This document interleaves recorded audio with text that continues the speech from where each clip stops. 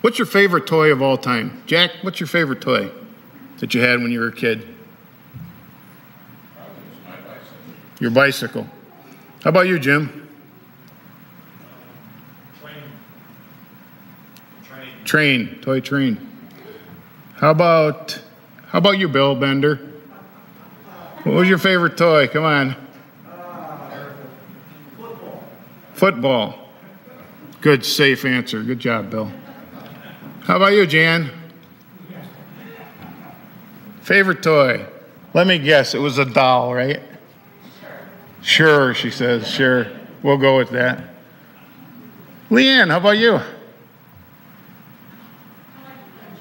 Jack's. Okay. So when we were kids, we all had our favorite toys, right?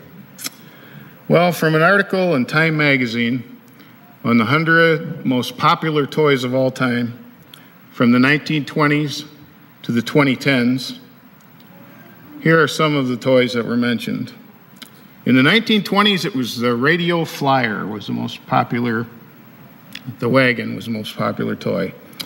We'll skip to the 60s, where it was an Etch-a-Sketch, which are still popular today, and also a slip and slide, which are still popular today. The 70s, it was Nerf balls, Weebles, and Paddington Bear made the top of the list. In the 80s, it was Cabbage Patch Kids. In the 90s, it was Super Soakers. In the 20s, it was Bratz dolls. And it was Zuzu robotic hamsters. Remember those? 2010s, it was Minecraft toys. See where we're going? LOL dolls. Fidget spinners. Toys that are in my house. What's your favorite toy, Camry? Dolls? Yeah. Kate and I know yours are Legos. No question about that one. He's a Lego guy. Oh, we got another Lego guy here, too. Oh, okay. The girls are awful busy up there. I would ask them what their favorite toys were. They're a little busy. Weebles. Always kind of all the dumb toys to really attract you and really think, I just thought they were cool. But I bet the inventor of Weebles would have never dreamed that these little egg-shaped dolls, which try to find one right now. I tried, I couldn't find one. I even was in the nursery about 20 minutes before the service started this morning, hoping we'd have an old Weebles down there. But no, they're gone. But he would never dream that they were going to become as popular as they did. And I think one reason that they became popular was because of their ad slogan. Who remembers their ad slogan? Weebles, look at all the hands go up. Everybody knows. Weebles wobble, but they don't fall down. There we go. See? Almost the whole church knew that one. If you remember that song, it might be going around in your head for the rest of the day, and you're welcome. I hope you enjoy it. I liked Weebles. You could hit them, you could punch them, you could slam them on the ground. No matter what you did to them or how you treated them, they always bounced back up, didn't they? They always stood up straight again. They had a little weight on the bottom so that when they were knocked down, that weight would balance them and they'd come right back up. If only we were more like those little egg-shaped toys. Weebles wobble, but they don't fall down. I wish that could be said of me all the time. I thought about Weebles as I read our passage, as I listened again to Jack read our passage this morning. Therefore, we do not lose heart. Outwardly, we are wasting away. Boy, Paul, that was a nice positive thing to say, wasn't it? Outwardly, we are wasting away, but it's true. Yet inwardly, we are being renewed day by day. Our light and our momentary troubles are achieving for us an eternal glory that far outweighs them all. So we fix our eyes, where? Not on what we see, but on what is unseen. Since what is seen is temporary, this is all for a little while. Bill Vlasnik always tells me, We're just here for a visit, just for a little while. But what is unseen is eternal. Paul knew what it was like to have status and success. He also knew what it was like to lose that status and that success and everything else once he committed himself to following Jesus. Paul knew that life tends to hit us, to punch us, every once in a while body slam us and step on our throat. He knew what that felt like. But we aren't Weebles. We are not guaranteed to bounce back. When we get knocked down, we don't always come right up. We need help. And in our reading, Paul tells us how to get the strength and the resilience and even joy in those times of hardships and troubles. First of all, he says, don't let discouragement defeat you when trouble comes. He says, do not lose heart. Though our outer nature is wasting away, our inner nature is being renewed every day. He means that he knows that life is taking its toll, physically, emotionally, mentally. Paul knew what it was like to face hardship. He knows what we go through. He knew what those hardships could do to us. Someone once said, if nobody knows the trouble you've seen, then you've had a facelift. And it's true. Life takes its toll. The wrinkles come, all that good stuff. Heavyweight boxer James Quick Tillis tells a story. He was a boxer, but he was also a cowboy and an actor. He grew up in Oklahoma, but he fought out of Chicago in the early 1980s. And he says he still remembers his first day in Chicago. He says, I got off the bus, this is a quote, I got off the bus with 2 cardboard suitcases under my arms in downtown Chicago. I stopped in front of the Sears Tower. I set my suitcases down and I looked up at the tower and I said to myself, I'm going to conquer Chicago. And when I looked back down, my suitcases were gone. We all have days like that. Life can be discouraging. Life can be hard. If you want a good life, Paul says this, do not lose heart. In other words, don't give up. Hang in there. Give God a chance to help you to victory. I saw a devotional that might help us to see even hopeless situations in a new life just a week or two ago. It says, imagine that I dump 10,000 plastic eggs in your backyard. I guarantee you that inside of one of those eggs is $1 million, $1 million check with your name on it. And yes, it's a good check.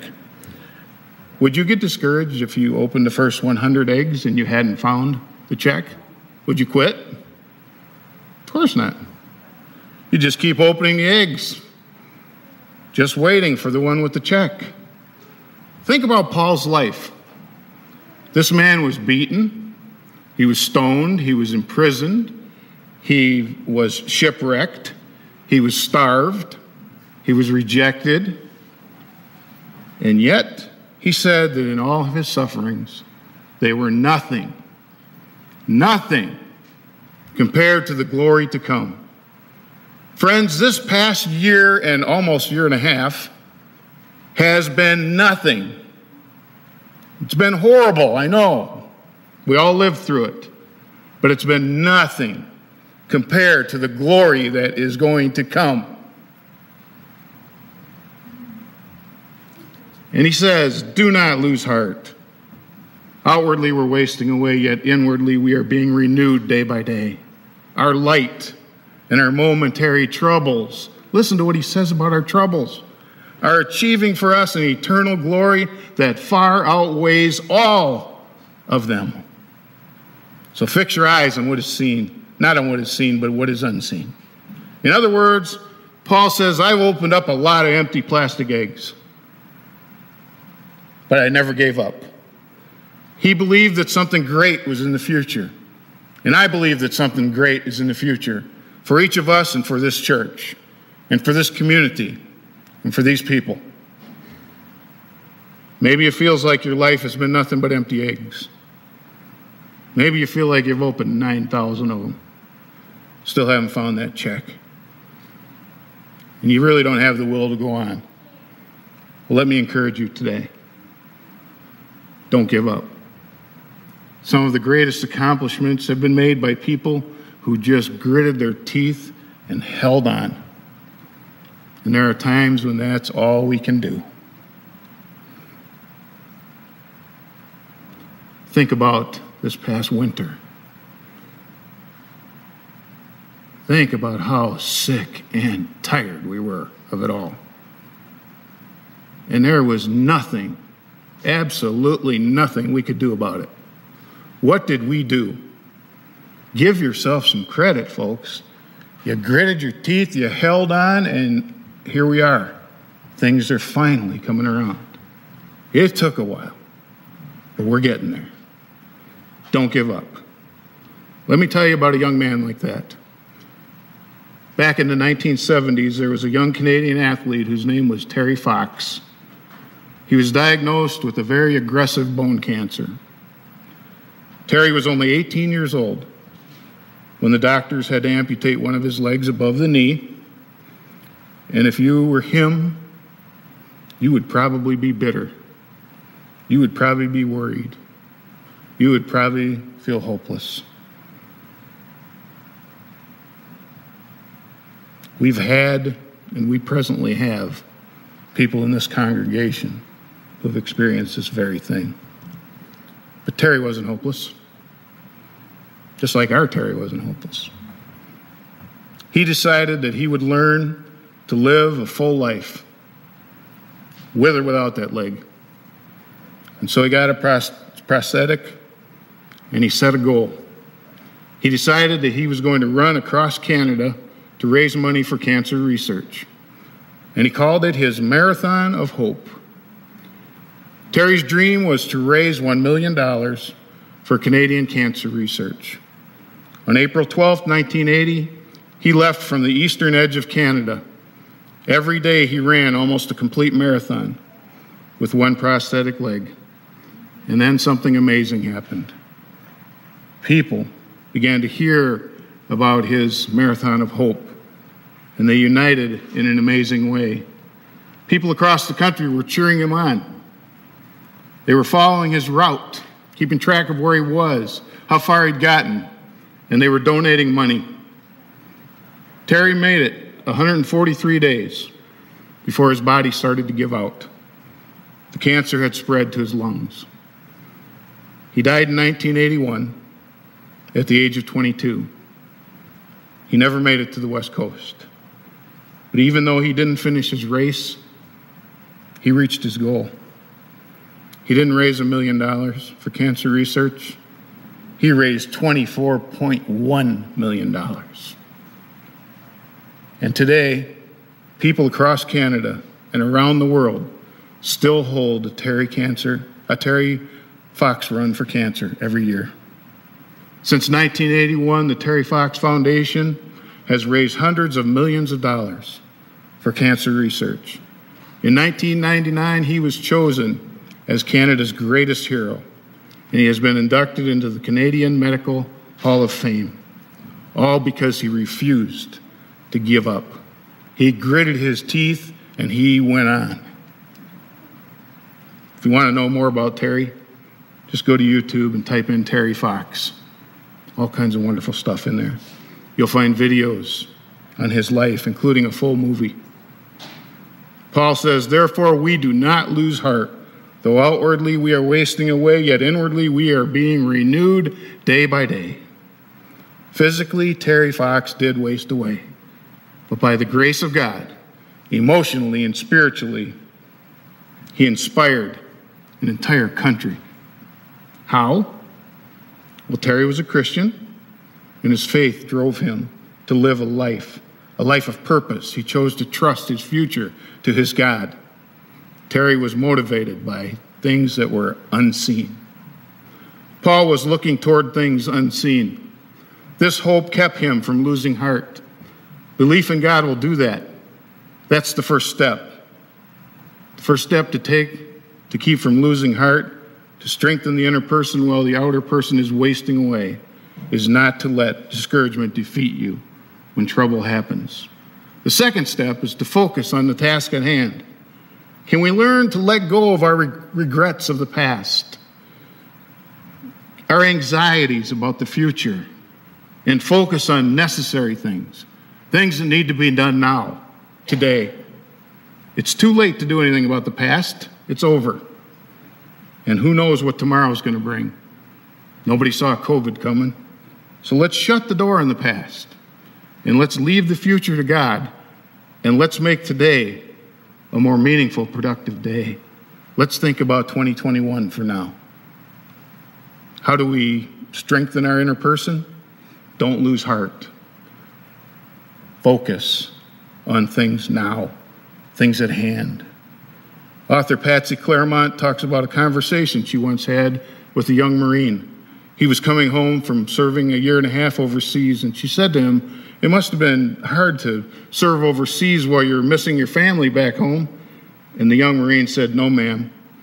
We were taught never to think of what might never be, but to be fully available right where we are." That's a good lesson. Be fully available right where we are.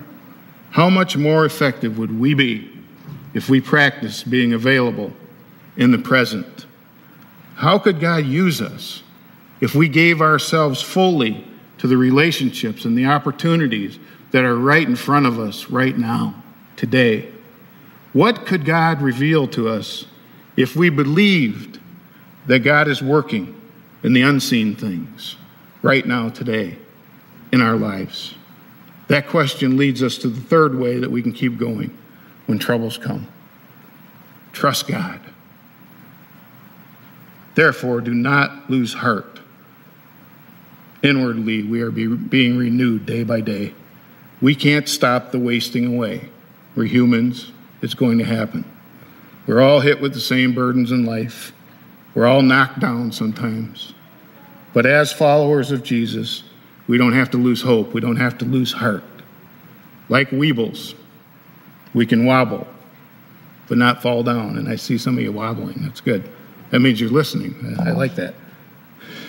There's no way